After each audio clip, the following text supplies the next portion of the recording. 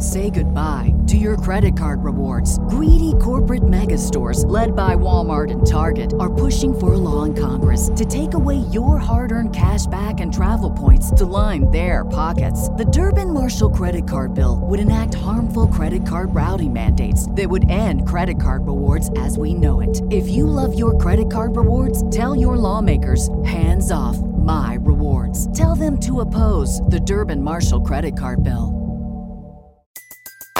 Everybody in your crew identifies as either Big Mac Burger, McNuggets, or McCrispy Sandwich. But you're the Filet-O-Fish Sandwich all day.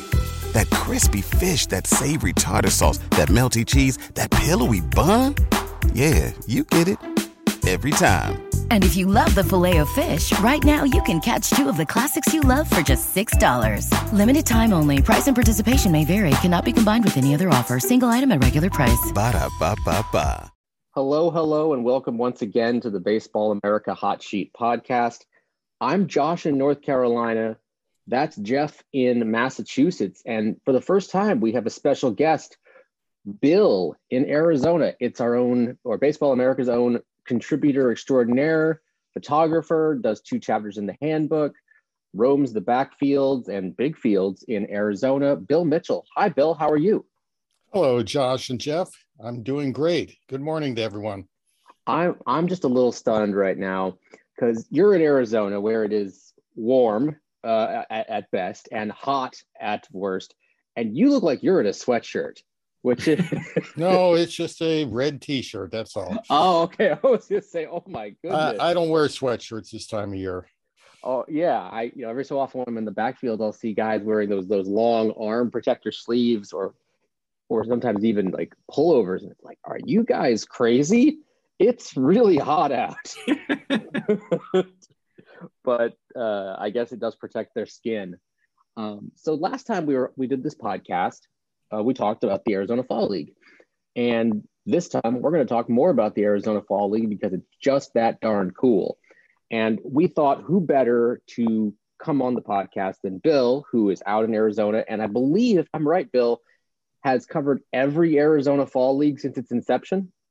I've been going to games there either as a fan, a father taking his children, a freelance writer doing my own Fall League website, to covering it for Baseball America.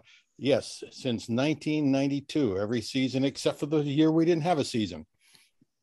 So you've seen them all, from Trout to Harper to Jordan to Tebow to Acuna to Guerrero to Betts to Bryant, everywhere in between. I'm sure I'm forgetting a ton of guys, but you've seen them all. Oh, so we can go back to Mike Piazza and Mark Grudzielanek. Woof! I didn't realize. And DeJuan Brazelton, there's a name for you. Yeah, I was gonna say I didn't even know Piazza and Grudzielanek belonged in the same sentence either, but they're both pretty good. And DeJuan, it doesn't really belong with those guys either. But yeah, you've seen a lot of games out there, and I guess I'll just start with the simple question. That's 20, 30, that's 30. This is the 30th then. This is the 30th anniversary because you didn't have 1 year. What are your favorite memories from 30 years of the Fall League? Oh, there's just so many. It's always been a lot of fun. I've enjoyed it a lot. And I think back to perhaps 1 year when the outfield for the Scottsdale Scorpions was Mike Trout, Bryce Harper, and a couple of other notable guys. It's like, how do you put together an outfield like that? Major league teams don't have an outfield like that. Yeah. So that's a good memory. Just getting to know some of the players on a more casual basis, getting to know the fans that are there every year. And we do have our super fans at Fall League. So, being able to walk through the stands and just have it such an informal atmosphere. I've been watching great baseball. Yeah, you mentioned the super fans. That wasn't on my note, but I know of at least 2 super fans. There's the Greatest in a Millions Universes woman, and her name is escaping me right now. It's bothering. Susan, thank you. And Flag Woman, whose name I've never known, but she has the kind of the semaphore flags that she waves for whatever reason Her name is Cindy, and I just saw her the other week. She works at Chase Field, so she happened to be at when I was there for the Perfect Game All-American Classic. Have you heard why the flags? No, it's just her thing. Well, it certainly stands out because you're right. There's not, for games that have outfields that feature Trout and Harper at times, and they weren't anonymous then at all. Yet there's so very few fans at these games. There's a couple hundred, 300 if you're on a good day in a world where Tim Tebow isn't on one of the teams, in which case you get a couple thousand. So, beyond all that, what do you think about this year's group of AFL players now that you've gotten to look at the preliminary rosters? I think it's a younger group than in the past. And that's part of the way minor league baseball is going. We've eliminated a level of minor league ball. Players are getting to AA faster. They're getting to AAA faster. And we're having people like Jordan Lawler, who was just drafted last year. We've got a couple of players that were just drafted this year in the league. So it used to be originally was AAA players ready to go to the big leagues with some AA players too. You very seldom saw any A-ball players in the league. But now it's getting younger. And as long as they're prospects, hey, I'm fine with that. Yeah, I mean, this year's got a lot of really interesting guys. And like you mentioned, there's at least two, I think, of 2022 draftees, and they're not even among the youngest in the group. Those would be the teenagers like Jason Dominguez, who will be out there. And I will be very interested to see what kind of crowds he draws for games at Mesa. And then there's Davison De Los Santos on the stacked Salt River Club. I'll kick it to Jeff here. You've had a little bit more time too to kind of look at the rosters, Jeff. What have you thought about the AFL crop this year after a few days to simmer? But last time we talked, it was only a couple hours after the rosters had come out. Yeah, I don't think my perspective has changed a ton. And, I think just having dealt with a similar league out here, of course, for college players in the Cape Cod League, I know these rosters are in flux, less so than the Cape Cod League, but there's still, handfuls of players that maybe don't end up there or don't end up there for a long period of time. I think the hitting, honestly, overall is really good again. That's where the stars are going to come from. There's the couple of college draftees that are here, and Wisenhunt and Rocker, two guys that I saw actually early summer, late spring. That will be interesting, but I'm also kind of wondering how many innings they get. It's a really heavy reliever group again, which, I think is some good and some bad. I don't know if the quality of pitching is going to be as good as maybe it was years ago. But I think this is kind of what the norm is, just based on what last year was like. And I think, a couple of the previous seasons, but I can really only speak with firsthand experience the last year because it was my first year out there. There's going to be a lot of firepower, though, coming out of these pens. I think that was one of the things that jumped out to me last year. Is any game you go to, well, you may not see, a future superstar starter type of deal. You will see some bullpen arms that could contribute to competing major league clubs as soon as 2023. And I think there's some interesting secondary pitches. You'll see a lot of good fastballs. You'll see some guys that can throw hard. So I think that's overall, just looking at the rosters, that kind of seems to be what the baseline construction has been of the AFL, at least the last couple of years. So a lot of high end bats, and then the pitching, it's sort of a hodgepodge mix of relievers and sort of those fringy starter types. And I'll correct myself from our last podcast, where I said Quinn Priester was the only top 100 prospect going. Of course, I am wrong there. Tink Hence is also going. That's 2 top 100 prospects. But the point is, Jeff, even in just experiencing two fall leagues for Jeff, and I think these will probably be the 2 lightest pitching crops. At least this will be my 9th, and last year was not very good in terms of pitching. This year doesn't appear to be much better. Bill, how, in your experience, how much of a decline has there been in the quality of pitching in the fall league in terms of star power and results sometimes? It has been this way for quite some time, and it's because pitchers get shut down. Innings are managed a little closer than they used to be. You aren't getting your pitching prospects that pitched a full season. If they had 25 starts during the season, they're shut down. Maybe they come to Instructional League, get in random innings here and there in a very controlled environment where they can roll the innings. But what we get, and this has been going on for quite some time, is if you get a good pitching prospect, it's because they were hurt or for whatever reason, they missed a lot of time this year and they need extra innings. And that's what we always count on. We look at to see who didn't pitch much during the season and say, hey, maybe he'll come to the fall league. So, it's been this way for a little while. And then we get what I call the AA relief pitchers who, are there to just burn innings. You sometimes get a pop-up guy out of that.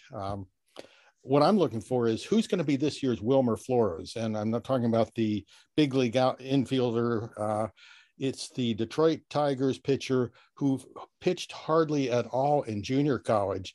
And his area scout, Joey Lothrop, from the Tigers, did a great job just finding him in a bullpen session at the Arizona Community College that he was going to.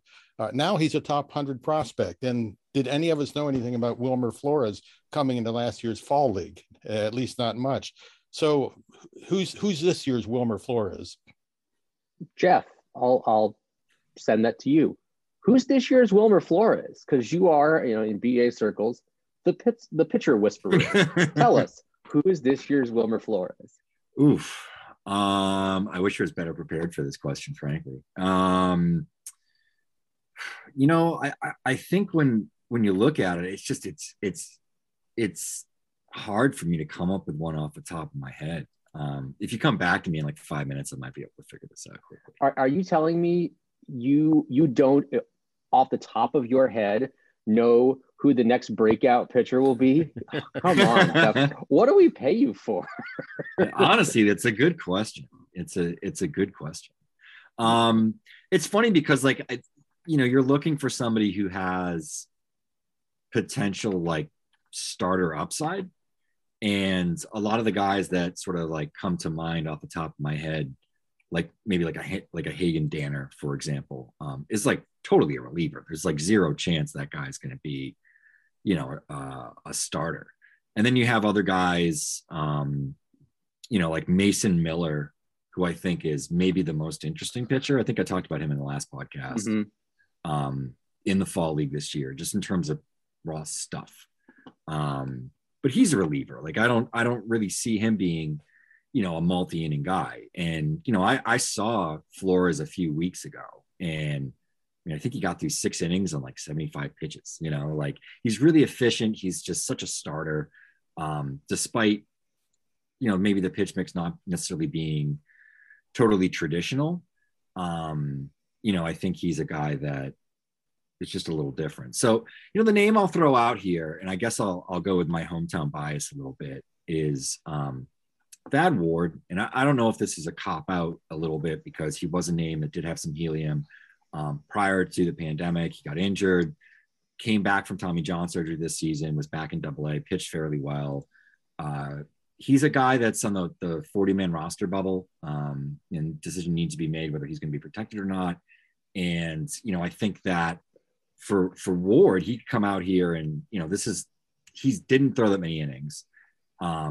He's probably had sort of his ramp up rehab period back.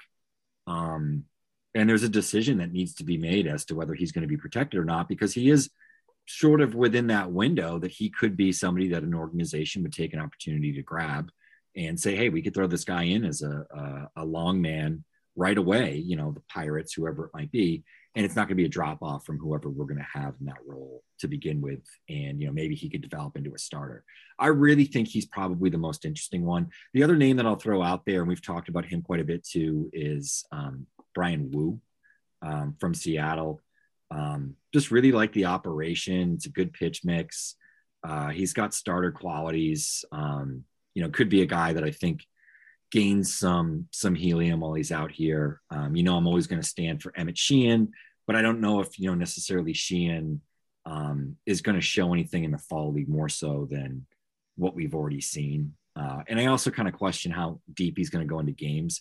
I would imagine the Dodgers are really going to limit the innings and how deep he goes. It's going to be 2 to 3 inning appearances would be my assumption. But if I had to throw some names out there, those are some guys that maybe are less off the radar than Flores, but interesting players. Christian Chamberlain, another one I really like a lot, but Chamberlain's not going to start, But I would probably put my money on Thad Ward just because the situation he's in, he's shown the ability to sort of be a true starting pitching prospect as well. And, I think having sort of those characteristics is really what you need to fall in line with what we've seen from Flores since. Jeff, excuse me a minute. Jeff, I'm glad you brought up Mason Miller because he missed most of the season with the A's, but I was at his first game of the year. It was in the Arizona League. Unfortunately, it was in a stadium instead of backfield and a stadium that was projecting velocities. And here's this guy who hadn't pitched all year. And we all get excited when we see triple digits up on the scoreboard with the velocity. And he was 100, 101. Somebody said they even saw 102. So that's going to be an interesting one to watch. I'm glad you brought him up. Yeah. I was going to bring him up as well because he was doing 101, 102, 100 a couple nights ago over the weekend in Vegas. And that was as interesting as it sounds. As Bill said, we all get excited when we see triple digits because it's, even though it's more common than it was 20 something years ago, it's still pretty darn cool. And I think it's the guys that can pump it up to like 101, 102 with a breaking ball. And he's sort of like that. The guy that I think I threw this comp at previously, but he's kind of like, he's more like this year's like Gregory Santos. So the fastball quality might be a little bit better than Santos's was. So we'll take this moment here to take a quick ad break. We're driven by the search for better. But when it comes to hiring, the best way to search for a candidate isn't to search at all. Don't search, match with Indeed. If you need to hire, you need Indeed. Indeed is your matching and hiring platform with over 350 million global monthly visitors, according to Indeed data, and a matching engine that helps you find quality candidates fast. Ditch the busy work. Use Indeed for scheduling, screening, and messaging so you can connect with candidates faster. And Indeed doesn't just help you hire faster. 93% of employers agree Indeed delivers the highest quality matches compared to other job sites, according to a recent Indeed survey. What I love about using Indeed is how it does a lot of that organizational work for me. I can sort through candidates. I can respond to them. I can schedule interviews all through Indeed. Leveraging over 140 million qualifications and preferences every day, Indeed's matching engine is constantly learning from your preferences. So the more you use Indeed, the better it gets. Join more than 3.5 million businesses, including Baseball America, that use Indeed to hire great talent fast. And listeners of the show will get a $75 sponsored job credit to get your jobs more visibility at Indeed.com/BaseballAmerica. Just go to Indeed.com/BaseballAmerica right now and support our show by saying that you heard about Indeed on this podcast. That's Indeed.com/BaseballAmerica. Terms and conditions apply. Need to hire? You need Indeed. Cashback is not available on gas in New Jersey and Wisconsin. Hey, good morning. You're heading to the airport, right? Yep, thanks for checking. I like the car. How long have you been a rideshare driver? About 3 years now. I really enjoy it. Isn't it hard to make money these days with the price of gas being so high? Not for me. I use Upside, the free app that gives you cash back for every gallon of gas you buy. Wait a minute. Are you saying you actually get real money back when you get gas with the Upside app? Yep, I get real cash back every time I get gas. Does that actually add up to anything? I'll make around $200 to $300. Wow, that's serious extra cash. I'm downloading the Upside app now. Download the free Upside app now to earn real cash back every time you buy gas. Use promo code CAR for an extra 25 cents a gallon bonus on your first tank. You can cash out anytime right to your bank account, PayPal, or a gift card for Amazon and other brands. Just download the free Upside app and use promo code CAR for a 25 cents a gallon bonus on your first tank. That's code CAR. And we're back. And the last time we talked, Jeff and I went down the guys we're most excited to see, and they were some pretty obvious ones. Bill, since you don't get to see a whole lot of regular minor league baseball, that's the thing about Arizona. You've got all the complex, well, not all the complexes, half the complexes. You've got the AZL, you've got extended spring training, you got big league spring training, you got the fall league and various amateur stuff, but you don't have any real, full season minor league affiliates. So you don't get to see a lot of these guys once they graduate from the complex. Who are you most excited to see on these fall league rosters? Well, the first name I'll mention, just because I do the Kansas City Royals prospect report and a monthly org report, I just recently interviewed Tyler Gentry, who a year ago was not even on their top 30, outfielder out of Alabama, drafted in the 2020 season. He went back to high A because he had a knee injury the year before, and he hit very well in high A. Clarifying that with some people, he was a 23-year-old SEC product, and so they minimized those accomplishments. But then he went to Double A, and he just kept hitting and hitting and hitting. And quite frankly, he's probably going to be pretty close to the top of their prospect list this year. So I'm looking forward to seeing Tyler Gentry. Two other players I want to see, because I do a lot of the big high school showcases. Some of these players I haven't seen in 3 years. And thank you to the St. Louis organization for sending Jordan Walker and Tink Hence, because it has been 3 years since I've seen those guys. And I want to see how they've matured, how their bodies have matured. And granted, I've seen Walker on TV in the Futures game, but he was one that caught my eye both at Area Codes and Perfect Game All-American in 2019. And I want to see what he looks like now. Tink Hence, I remember seeing him in the 2019 Perfect Game World Series in Arizona. And Scout said, "Hey, you've got to go see this guy." Back then he went by his first name, Markevian. So we were all rushing out to see Markevian Hence. And I saw this not real tall, very slender kid throwing. I don't remember what his velocity was back then, but he caught everybody's eyes. So I'm looking forward to seeing how he looks. One more name to throw in is Zach Geloff from the Oakland A's. Played the entire year, his first full season at Double A, hitter out of Virginia. He was real good when I saw him in Instructs last year. I saw him in minor league spring training this year, and he looked good. And obviously he did well in Double A. So I want to see how he handles fall league. Yeah, those are some of the names that Jeff and I came up with for obvious reasons. I think Hence is right there with Yuri Perez for me on best pitchers I haven't seen at all. I don't really count TV. Jeff got to see Yuri Perez. And did you see Hence this year in the backfield? I think yes, I saw Hence right at the end of spring training. But he was only throwing like a side session. I don't think I saw any game action, unfortunately. We'll send that to our panel of judges to see if that counts. I mean, you've seen him. I don't know if that means that I've walked past, before the recent series, I'd walked past Elly De La Cruz. I don't know if that means I'd seen him. But yeah, Bill's list is very similar to ours. It's not a surprise that Salt River is, where we've gotten a lot of our guys from. That is an extremely stacked team. I'll circle it back to you again, Bill. We mentioned Harper and Trout. Is that the most stacked AFL club you've seen, or is there another one that you can remember that was just talent on talent on talent? Certainly it has to rank in the top 5 over the years. Besides, you mentioned Davison De Los Santos before. Jordan Lawler is on that team. Zach Veen and several other Rockies stand out. So that will certainly be one to watch. Yeah, I mean, Warming Bernabel is not one to miss. We got Addison Barger from the Blue Jays. He's really interesting. Colt Keith, we mentioned on the last podcast, was a guy who had some helium before he got hurt. And we didn't even talk about Mr. Infield Cannon himself, Mason Wynn. And there's another guy that is going to be really interesting. That group, beyond just going to Salt River Fields, that group is going to be a good reason to go to that beautiful park every night. And I'll I'll segue that way. There's 6 primary Arizona Fall League stadiums.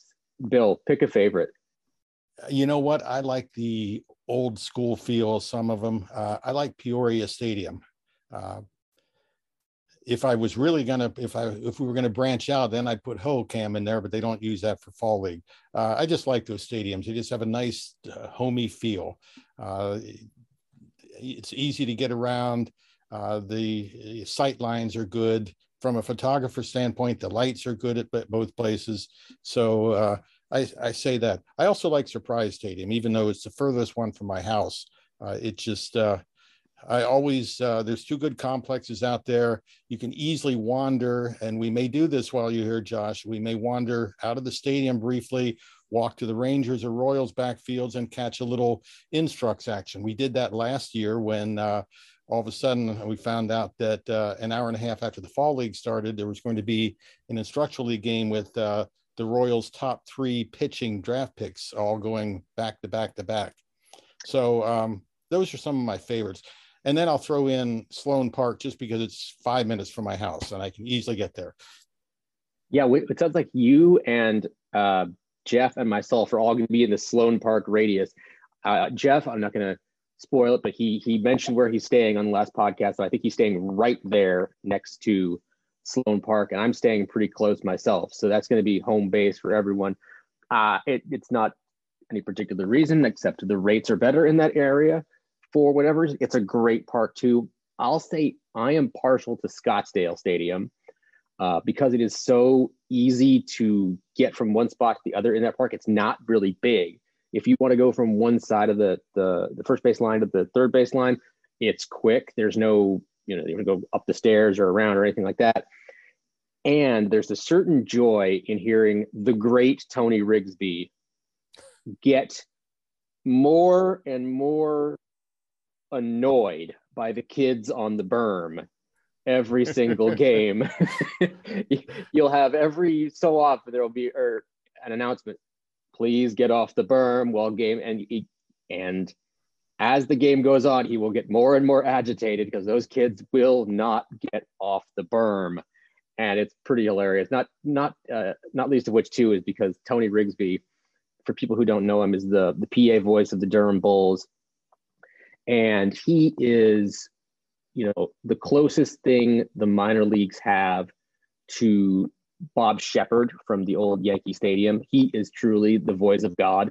I remember sitting on the Surprise backfield. I think it was Surprise backfield one day. Surprise backfield one day. No. He does Surprise during spring training. So maybe would that have been where you heard him? It was. And I could hear him from the big stadium. I was like, you know what? I'm in Arizona, but I'm also in Durham at once. This is really cool just to be able to hear his voice, announcing Bobby Witt Jr.'s name or whoever it was at the time. I will kick it back to Jeff here. Jeff, you've only been to one Fall League. What was your favorite park? Yeah, I think for me, at this point, I've been to all those parks. I haven't been to Sloan, actually. I haven't been to Mesa. I've been everywhere else. I got like half a game in Peoria.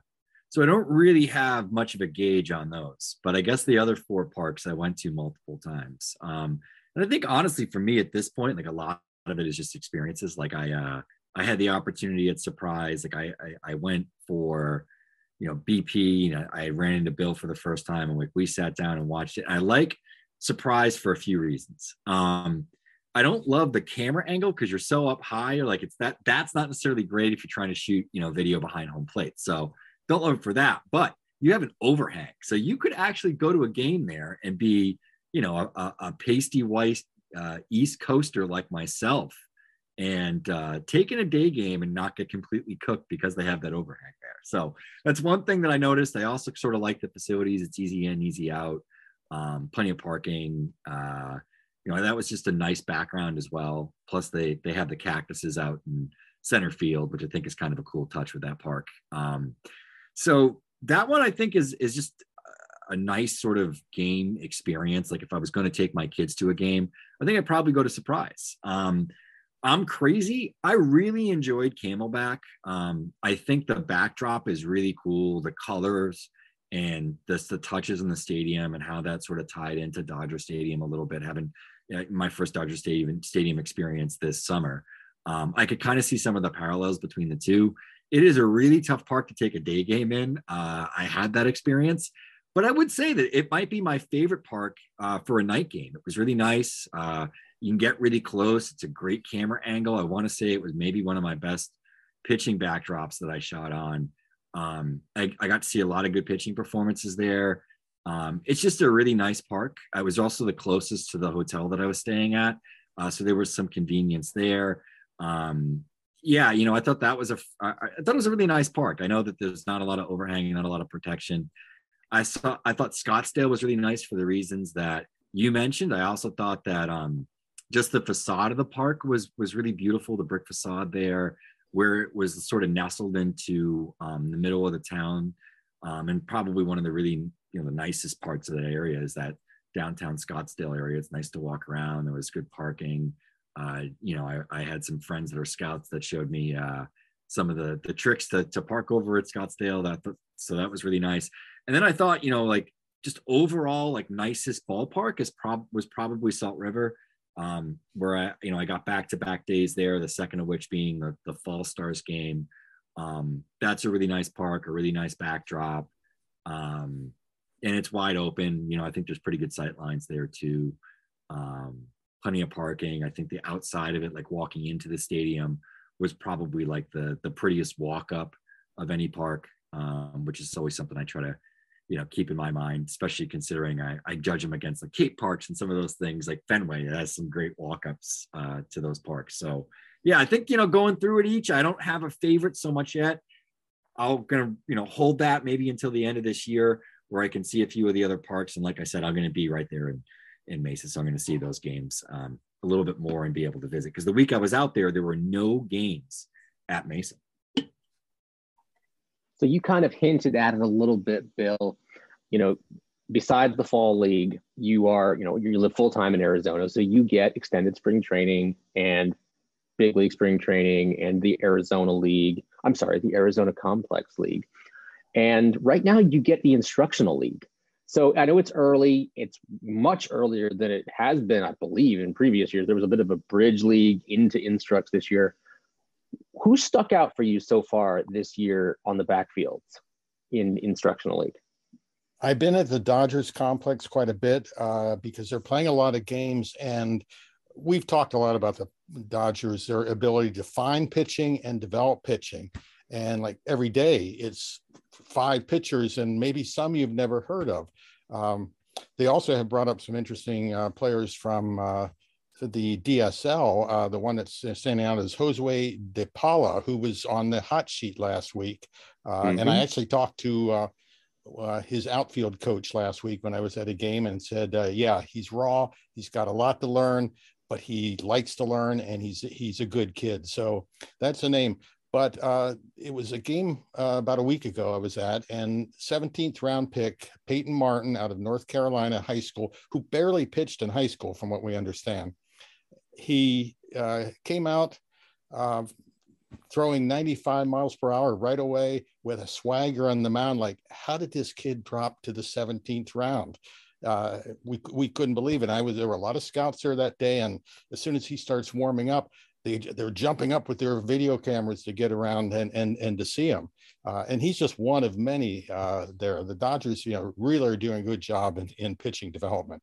So that's been a real treat. It has been an interesting year. You call Bridge League, Transitional League. Everyone's doing something a little different because Arizona League ended August 23rd, but the full season leagues were still going on. A-ball just ended a week ago. I think Double-A just ended this week.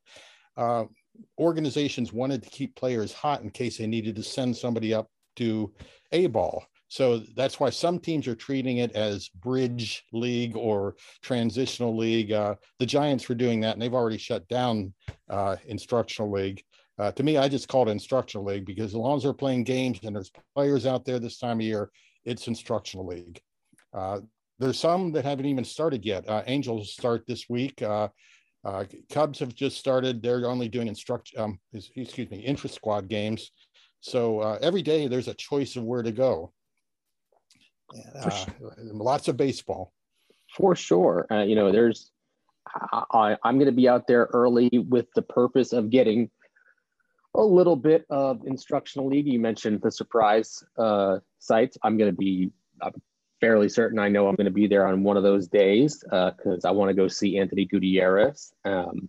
He's gotten a lot of hype, and I want to get a little bit of video of him. Not necessarily to see if he's real or not, because it'll be one game. Who knows? But that will be really fun. And some of my favorite baseball is on the backfield because there's even fewer fans than the fall league. It's the more intimate atmosphere. It's just baseball. There's no fireworks. There's no mascots.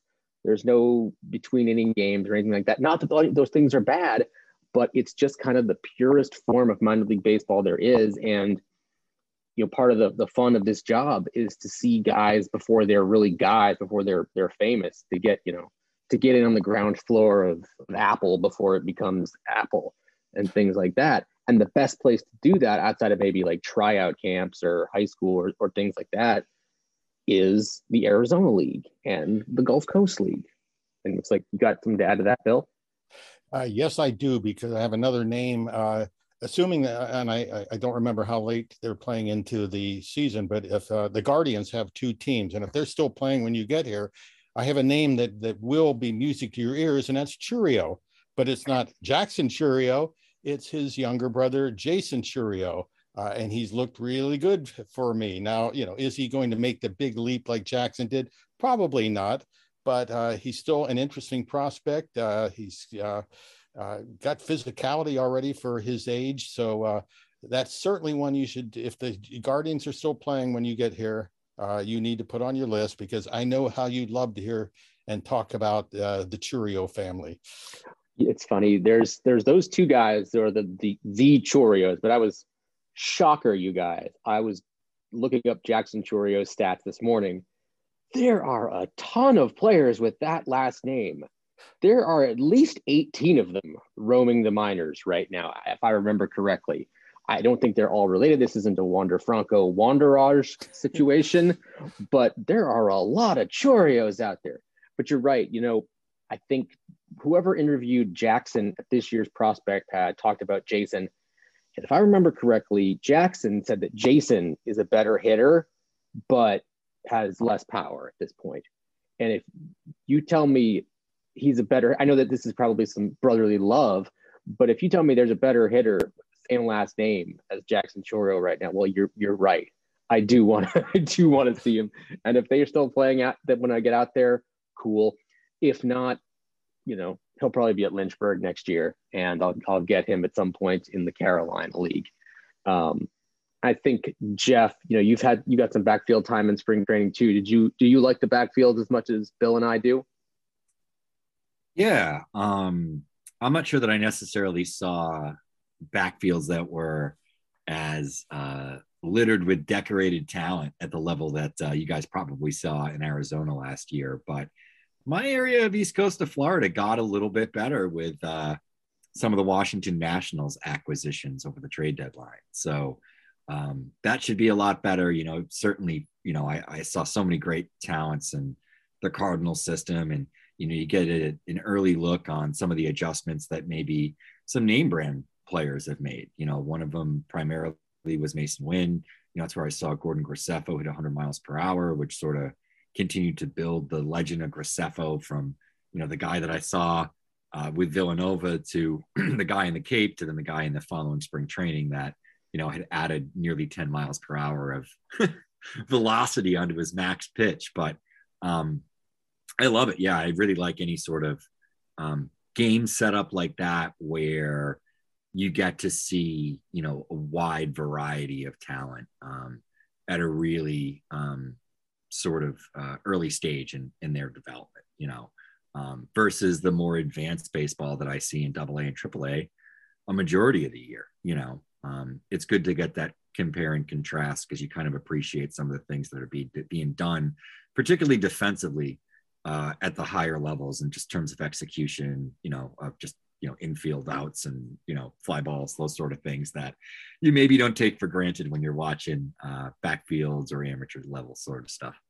For sure. I mean, and I think, You got to see Yuri and guys like that who were brand names at this point, and that's fun. But the best feeling, I think, in this little niche industry that we have is seeing that guy before he's that guy and kind of thinking to yourself, what am I looking at? And then being really excited. And if you're anything like me, you think about it on the entire drive back to the hotel, like, what did I just see? This, whoever this is, might be special. And I'm excited to follow his career and write up about him. And sometimes he is, and sometimes he isn't. And sometimes it's just finding a guy who might not be, Chorio or anything like that, but a big leaguer. Like one of my favorites is a couple of years ago in the Rangers backfield, seeing John King hitting 97 and saying, I have no idea who this is, but I think this is a big leaguer. Same idea with Camilo Doval way few years ago when he wasn't much of anything outside of a guy who threw hard, and you see him on the Giants backfield and you think, okay, there's something right there. That's pretty cool. So it's fun to see, like, I'm going to see probably Grayson Rodriguez this week. That's cool. But I would much rather see a guy who is going to be Grayson Rodriguez in a few years and maybe be the on the ground floor of that. And I will use that little hint to segue. I just kind of let the cat out of the bag. Unless they make a move with him, I'm going to see Grayson Rodriguez because Durham's season here is closing with a regular season tilt against Norfolk. So that's Grayson Rodriguez, that's Colton Cowser, that's Joey Ortiz. That should be really fun. Jeff, what are you doing this week? I don't know what more is left in your neck of the woods. I mean, Somerset and Portland are in the playoffs. I don't know if you're going to see any of those guys. Yeah, two pretty loaded rosters. Portland's a few hours away. That would be a bit of a drive. But, yeah, I mean, New Hampshire's done. Hartford's done. There's some Worcester games over the next week or so. Syracuse is in town, which is the Mets AAA affiliate.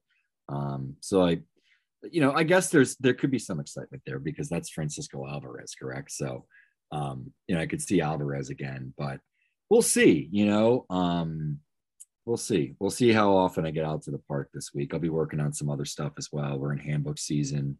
I got some calls for Blue Jays, which is, the deadline for that is rapidly approaching.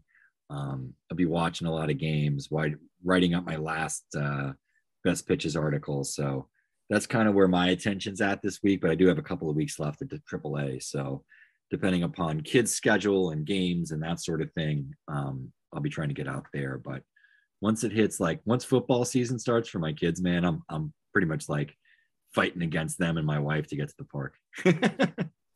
Those monsters. Bill, I'll ask you the same question. I know you're usually on the backfield pretty much every day. I'm pretty sure you're going there as soon as we're done with this podcast, or maybe not as soon, but you're usually hunting down some white whales of yours. Who are you going to look for this week on the Phoenix backfields? Well, I kind of make my decisions at the last minute. In order to share information, we set up a private WhatsApp group for scouts. And when we get lineups and game times, we post them. And this is not for today, but I just got one here as I'm looking at my phone. First Cubs intra squad will be 11 a.m. Wednesday. So now I know what I'm doing at 11 a.m. on Wednesday. Closer, I'm going out to Goodyear today because both the Reds and Guardians are at home. So there's two games a quarter of a mile apart. Last week when they were doing that, they staggered the start times by an hour, which made it nice. Today, I think they're both starting at 2:00, and I'm just waiting to get lineups to see where I want to start. I know the Guardians' 9th round pick is making his first outing, a pitcher from Connecticut. Maybe Jeff knows more about him, and I wish I could tell you his name right now, but he's pitching today. But I'm waiting especially to get the Reds lineup because they have a stacked roster now that the full season guys are coming in. Last week I saw Trey Faltine, Justin Boyd, and sitting on the bench waiting to play. And another day was Cam Collier, Sal Stewart, Austin Hendrick, and Jay Allen. So I'm hoping to see some of those guys today. As I've said before, Bill, I didn't know if it's possible, but you are living my best life. I am so very envious of everything that you get to do as far as backfield life, minus the heat part during the summer. It does get hot around here, and we debate heat, dry heat versus humidity. Either way, it's uncomfortable, but seeing those guys come through those complexes all year long is really, really cool. And I think this is a good place to wrap it up. Thank you very much, Bill, for your time today. Thank you, Jeff, for your time. For both those guys. Thank you for having me. For both those guys, I am Josh, and we'll see you next time. Thank you. Bye. Everybody in your crew identifies as either Big Mac Burger, McNuggets, or McCrispy Sandwich. But you're the Filet-O-Fish Sandwich all day. That crispy fish, that savory tartar sauce, that melty cheese, that pillowy bun. Yeah, you get it. Every time. And if you love the Filet-O-Fish, right now you can catch 2 of the classics you love for just $6. Limited time only. Price and participation may vary. Cannot be combined with any other offer. Single item at regular price. Ba-da-ba-ba-ba.